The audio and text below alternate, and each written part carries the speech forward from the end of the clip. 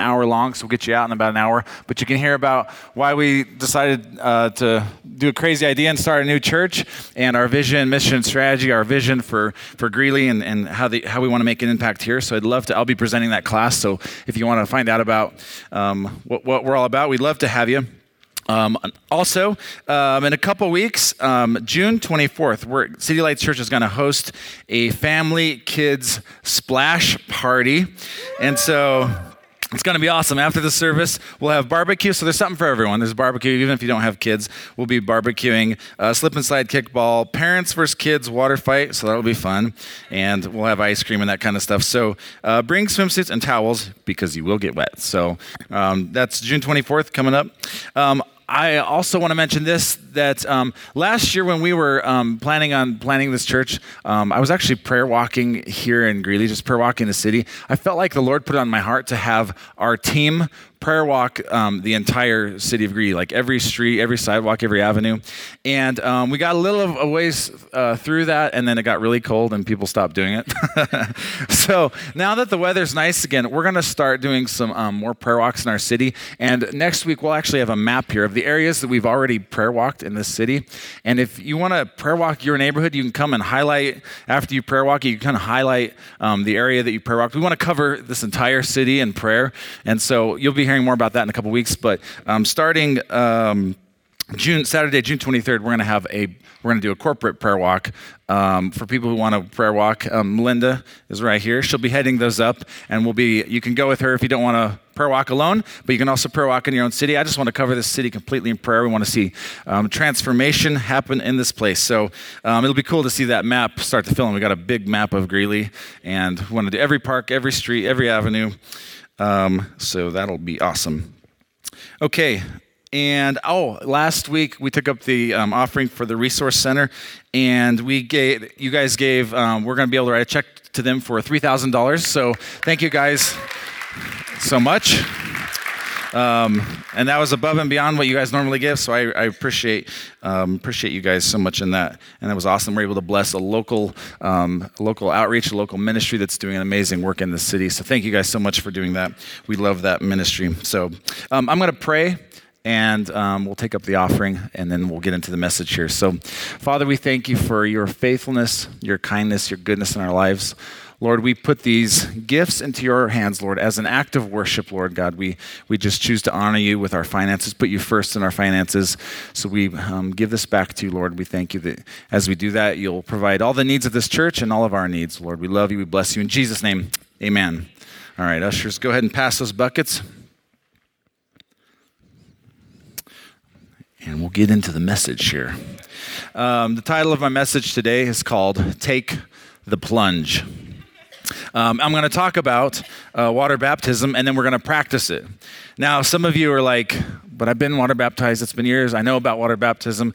Well, I'm hoping that in this message, there's something for everyone. You might learn something new about baptism. I want to talk a little bit about it. But also, I think it's important every once in a while as a church to talk about why we do things like this, why we do water baptism.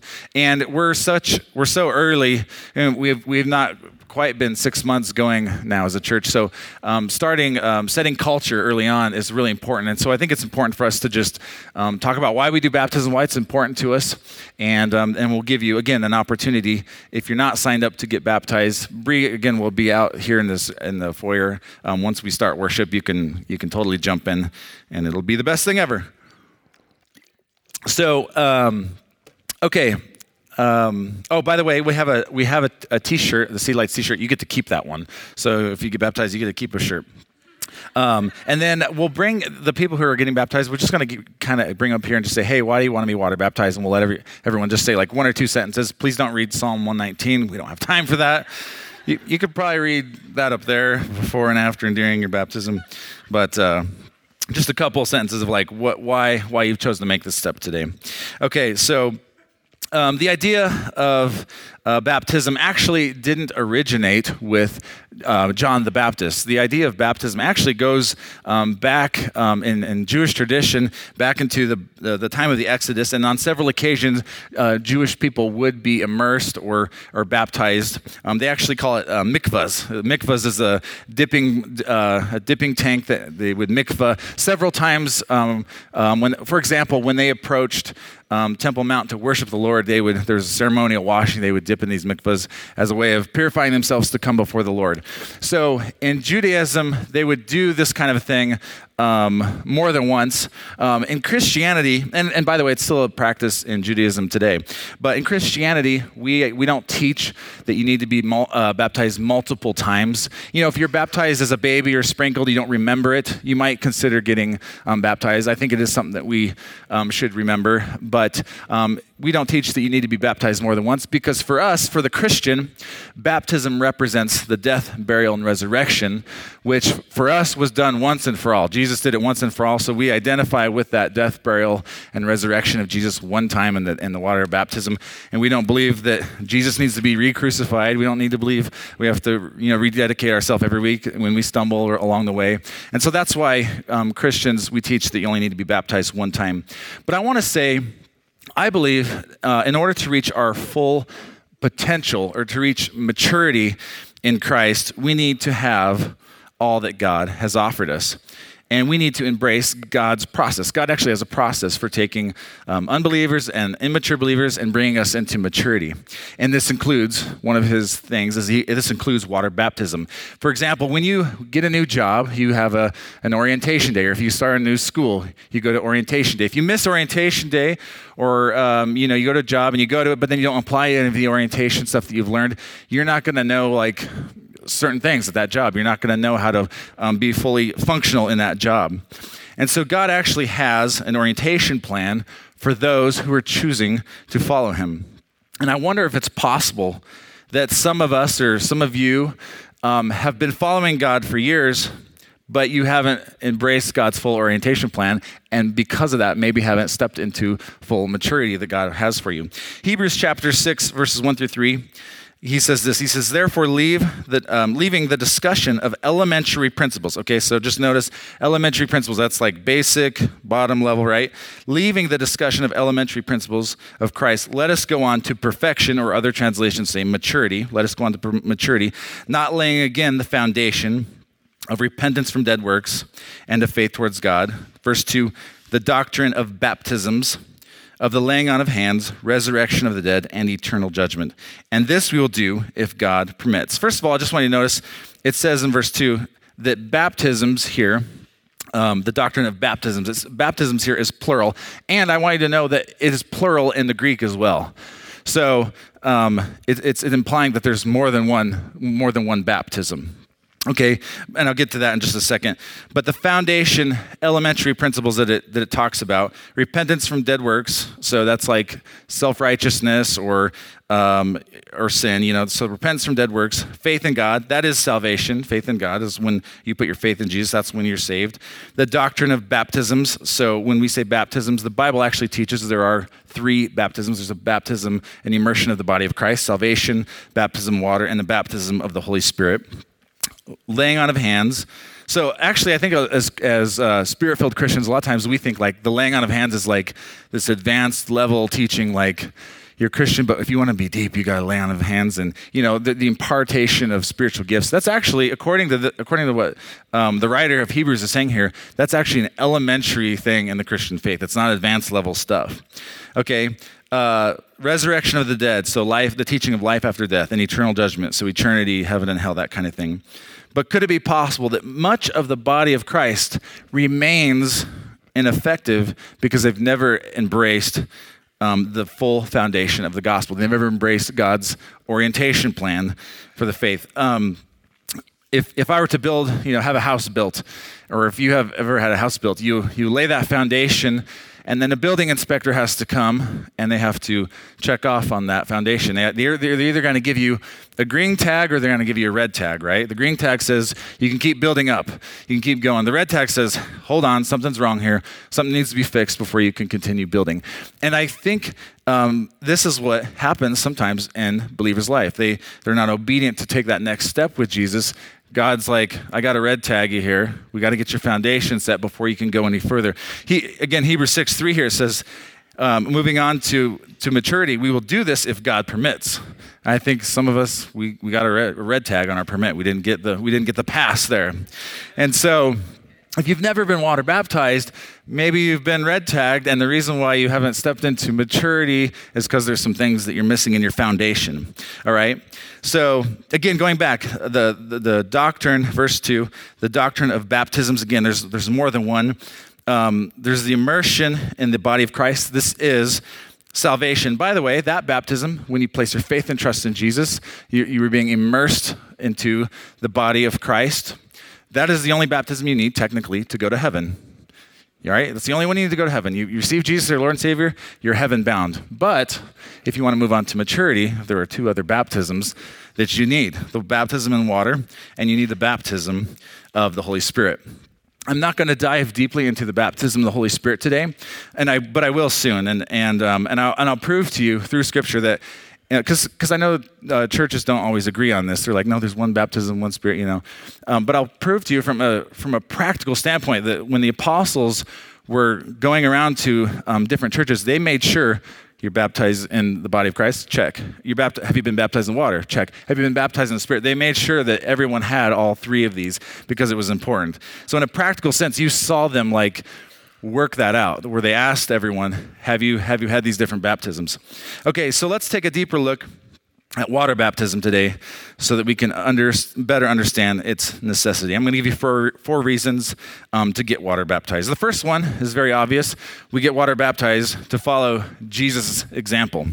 Our Lord and Savior went before us. He was water baptized. Matthew 3:13 says this, Then Jesus arrived from Galilee at the Jordan, coming to John to be baptized him. But John tried to prevent him, saying, I need to be baptized by you, and you come to me. But Jesus answering said to him, Permit it at this time, for in this way it is fitting for us to fulfill all righteousness. Then he permitted him. After being baptized, Jesus came up immediately out of the water, and behold, the heavens were open. He saw the Spirit of God descending as a dove and lightning on him. And behold, a voice of heaven said, This is my beloved Son, in whom I am well pleased. Notice that in water baptism, three things happened here at Jesus' baptism. Number one, the heavens were opened, okay? So there's the idea of open heaven. There's no separation between us and heaven. Now, I know that when you receive Jesus, there's no separation between you and God. You are one in spirit with him. He lives in your heart. But there's something that happens in water baptism where that revelation is made clearer to you, that there's no separation. There's an open heaven between me and God. The second thing that happened is the Spirit descended and he received empowerment. The point is that when we get water baptized, you can expect and believe for there to be a greater empowerment for your assignment and your purpose in your life. And number three, the Father's approval was given to Jesus. This is my beloved Son in whom I'm well pleased. We've been talking about identity, and this is so important. That's one of the things in water baptism that you need to receive. Do we have the Father's approval already? Yes, of course we have the Father's approval. But something happens in water baptism. It's like that milestone in someone's life. It's like if your kid's graduating or someone's getting married, it's like, hey, I approve of you every day, but today there's something special happening. I want to tell you how proud of you I am, And that's like water baptism for the Christian. So you expect to be imparted to and have a greater revelation of identity. You expect these things. And the last thing, or on this point, it's following Jesus' example, but actually this is the way Jesus told us how to make disciples. Jesus said to go into all the world and make disciples, baptizing them in the name of the Father, Son, and the Holy Spirit. So this is how Jesus told us to go out and make disciples. That's how we should be doing it. Okay, so number one was that we were doing this because we followed Jesus' example. Number two, we do this because it's a public declaration of our faith in Jesus. You can technically get saved at home on your bed. I know people who's like, they heard about how to receive Jesus. They're laying at home in bed. They prayed the prayer and they just felt God flood their life. You can technically get saved that way. But there comes a point in your life where you want to go public. You want to take your Christian faith and you want to let the world know that we're not meant to keep this secret. Your Christian faith is not meant to be kept secret from everyone. It's meant to be, you're meant to shine, okay? So City Lights Church, our goal is to shine, to light up the world with the love of Jesus. So the public declaration of your faith, Colossians 2:11 through 12. We'll actually read this verse a couple times, but it says, in him you were also circumcised with a circumcision not performed by human hands. So it's not a literal circumcision. It's a circumcision of the heart is what he's talking about here. Your whole self being ruled by the flesh was put off when you were circumcised by Christ. Where did that happen? Verse 12, having been buried with him in baptism, you were also raised with him through your faith in the working of God who raised him from the dead. Okay, so baptism is to the Christian like what circumcision is to Jewish people, okay? In the Old Testament, men were circumcised as a sign that they participated in the covenant. It would be pretty inconceivable for an ancient Jew to say, I'm a Jew, and never take that step and get circumcised, okay? Like you weren't in if you didn't do that. And then women participated in the covenant by either living in the house of a father who was circumcised or by being married to a man who was circumcised. That's how they participated in the covenant. In the New Testament, both men and women engage in the covenant through the sign of the outward sign of the inward reality is water baptism, okay? It's the outward sign of the inward reality. For an example of this is like a wedding ring. I'm wearing a wedding ring.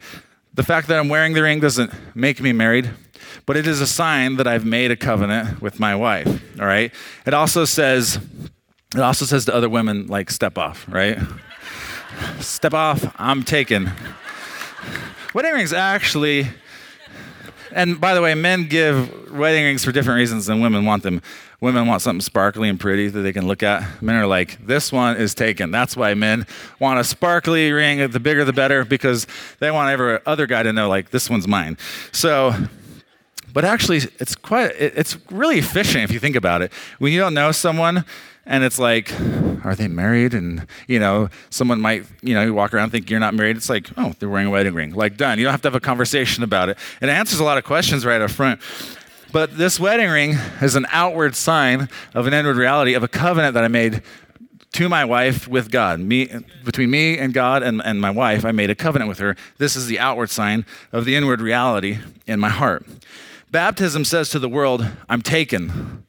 And it says to Satan, our adversary, it says, I'm taken, I'm spoken for, I'm one with him, okay? So it's the public declaration of your faith. That's number two. The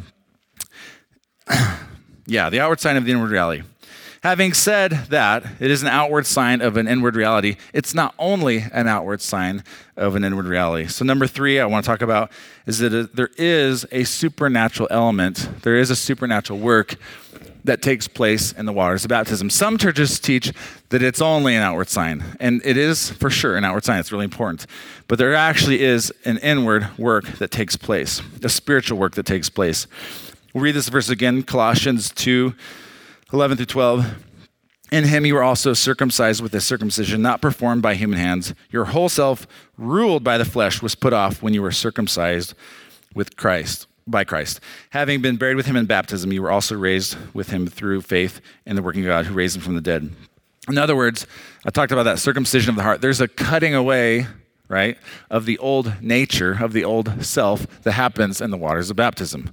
If you're a Christian, you've been walking a while and you're struggling with sin and you've never been water baptized, this might be why you haven't taken that step to go before the Lord and cut away that old nature, okay? This happens in the waters of baptism, the circumcision of the heart. Okay, so there's a supernatural element to it. All right, I'm going to make one more point, and then we'll do some baptisms. This one will actually take a minute, but Colossians 2 and Hebrews 10 says that the Old Testament is a shadow of the things that we now we partake of in Christ, okay? And so When we look at the Old Testament, we can read Old Testament stories. They're really cool, but we can also see types and shadows of Jesus everywhere through the Old Testament. And actually, we can learn and enrich our Christian faith by reading the Old Testament and seeing like, oh, there's a type of Jesus. There's a type of Jesus. There's a type of the crucifixion, the resurrection, right? You can see these things throughout Scripture. And so the shadow helps tell us about the substance, right? You can tell like what something looks like by looking at the shadow. I'm part of a running group. On Wednesdays we meet and we have a running coach, and he told me one time, he said, you're running like this is when I was new to the group. I was running with my shoulders kind of high and kind of tight, not relaxed. He's like, you need to relax and run a little more open, a little more relaxed. It's more efficient. You run faster actually. And towards the end of an interval, like it would get tiring and I would kind of like lose my form. He said, do this. He said, because he kept working with me on it. He said, do this. When you're running away from the sun, I want you to look at your shadow. I want you to look at your shadow, see that you're kind of up here, and then like make a conscious decision to kind of run more open. And that's what the Old Testament kind of does to us. It shows us and actually enriches and gives us more understanding and revelation of what Jesus has done for us. So we're going to look at one of these stories in the Old Testament and pull some revelation forward to better understand baptism and our relationship with the Lord. Actually, this story, or this particular scripture, it's in the New Testament, but it's talking about the Old Testament. 1 Corinthians 10, verses 1 through 6. Paul says, take a drink of water and slow down. 1 Corinthians 10 through 6. For I do not want you to be ignorant of the fact, brothers and sisters, that our ancestors were all under the cloud and that they all passed through the sea. Verse 2, they were baptized into Moses in the cloud and in the sea. They all ate the same spiritual food and drank the same spiritual drink. For they drank from the spiritual rock that accompanied them, and that rock was Christ. Verse 5, nevertheless, God was not pleased with most of them. Their bodies were scattered in the wilderness. Now these things occurred as examples to us to keep us from setting our hearts on evil things as they did. Again, I want you to notice that it talks about three baptisms here. It says they were baptized into Moses, who again Moses was a type of Christ. They were baptized into the cloud. So when the children of Israel came out of Egypt, Moses led them. They were under a cloud and they went through a sea, right? You guys know that? Okay. Moses was a type of Christ. The cloud was a type of the baptism of the Holy Spirit. And when they crossed through the Red Sea, that is a type of water baptism, okay? And so let's take a look at the children of Israel and Moses to see if we can learn anything else about baptism. God wanted to deliver Israel out of their bondage from Egypt. Okay, Egypt represents your past. Egypt represents your sins, your mistakes, your past. Egypt represents your BC days, your before Christ days, okay? And so, God, when you got saved, he wants to bring you out of Egypt. He wants to bring you out of your past. Before the children of Israel left Egypt, God told them to slaughter the Passover lamb, right? Take some of the blood, put it on the sides and the top of the door frames. Why? Because in the final plague on Egypt, the angel of the Lord was going to pass over Egypt and as judgment, kill all the firstborn in judgment. Again, Egypt symbolizes your past, and the blood, of course, symbolizes the blood of Jesus. The Passover lamb symbolizes the Lamb of God, Jesus, who was slain for us, okay? So this is why I said all this. God gave instructions on eating the Passover lamb, okay? He gave some instructions. Exodus 12:11. He said, this is how you are to eat it, the Passover lamb. He says, with your cloak tucked into your belt, your sandals on your feet, your staff in your hand, eat it in haste, eat it in a hurry. It is the Lord's Passover. Now, I eat most of my meals in haste, so that's not hard for me. But why did they have to have all their stuff on and their shoes on, their belt on, ready to, why do they have to have it on? Because they need to be ready to leave in a hurry, okay? They need to be ready to leave Egypt immediately after God pronounced this judgment on Egypt. In fact, after that happened, the Egyptians actually drove them out in a hurry. They're like, we're all going to die. We need to get all of you out of here. Let's get them all out here. So they drove the Israelites out in a hurry. What's the point? This is the point. When you receive Jesus as your Lord and Savior, you were supposed to immediately leave Egypt. You're not supposed to hang out. You're supposed to immediately leave your old way of life behind. You're supposed to pass that thing. And I think sometimes we might so you're supposed to be dressed, your shoes on, and ready to leave. When you receive Jesus, you're not supposed to camp out where you're at. And actually, I think this is a reason why a lot of people flounder after they've become Christians, they become born again. They've received the free gift of salvation. It is a free gift. There's nothing you can do to earn or deserve this gift. But then people they're not taught sometimes that now they need to leave Egypt, and now they need to take that transformation that God has put on the inside of you and let him work that out, okay? Before you can't change. Like, you can't change your nature, you can't do it. But after you've received Jesus, you've received grace. And grace isn't just God's ability to overlook your sin. Grace is God's ability to change and transform you. And that's why we're supposed to come out and leave Egypt behind, okay? So get you're supposed to have your shoes on and be ready to leave. Okay, so when you receive Jesus, be ready to let him change relationships. Like, some of those relationships you have might need to change. Some of those habits, some of those hobbies. Like, maybe there's some movies that you watched before you're a believer, now you're a believer, and the Holy Spirit convicts you and says, I don't like that, I don't want you watching that anymore. Or maybe there's even some music that you listen to. You're not saved, it's fine, you get saved, and now the Holy Spirit's convicting you. Be open to the Holy Spirit, like, directing those kind of things in your life.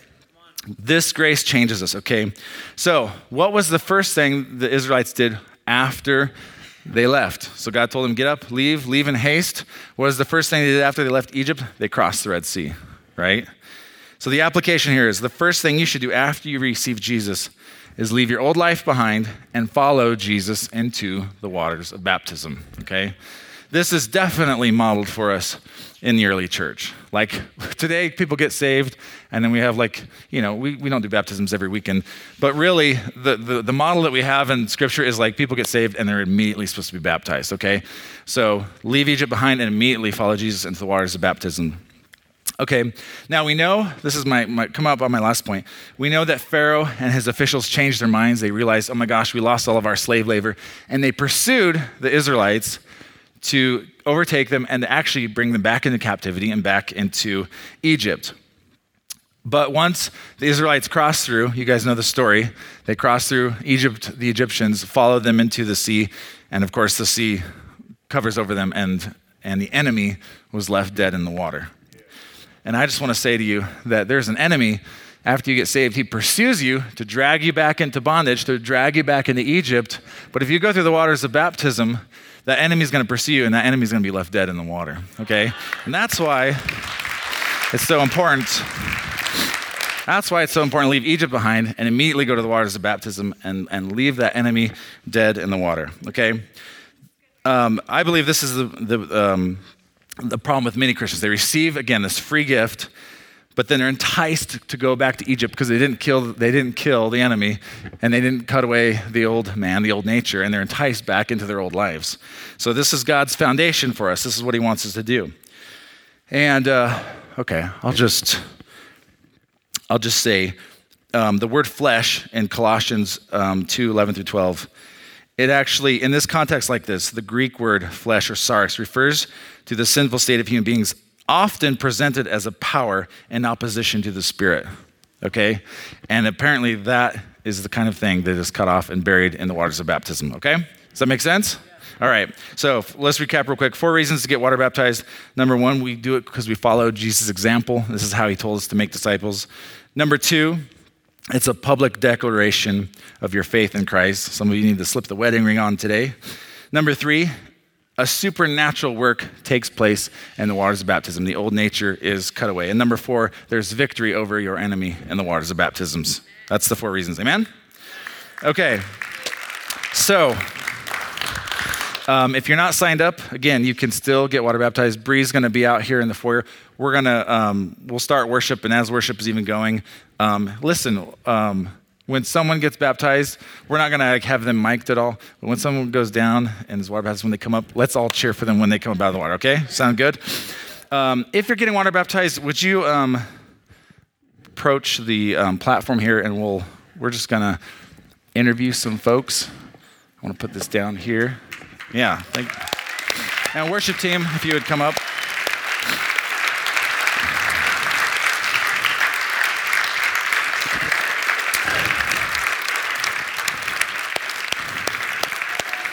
You want to come on up here.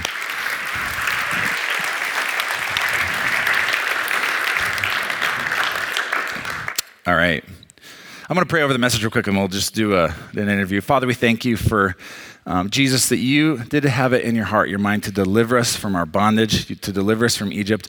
God, you command us to immediately leave Egypt and to come into our new life and do that through water baptism, God. So I just pray over these ones, God, that are getting baptized today. I thank you, God, be so real and so amazing in their hearts. You do an amazing work in them, Lord God. And God, I just pray for anyone here who didn't realize they got baptized, they didn't realize that they were supposed to leave the old life behind, that is a new way of life. And God, I just bless them today and ask God that they would do that in Jesus' name. Amen.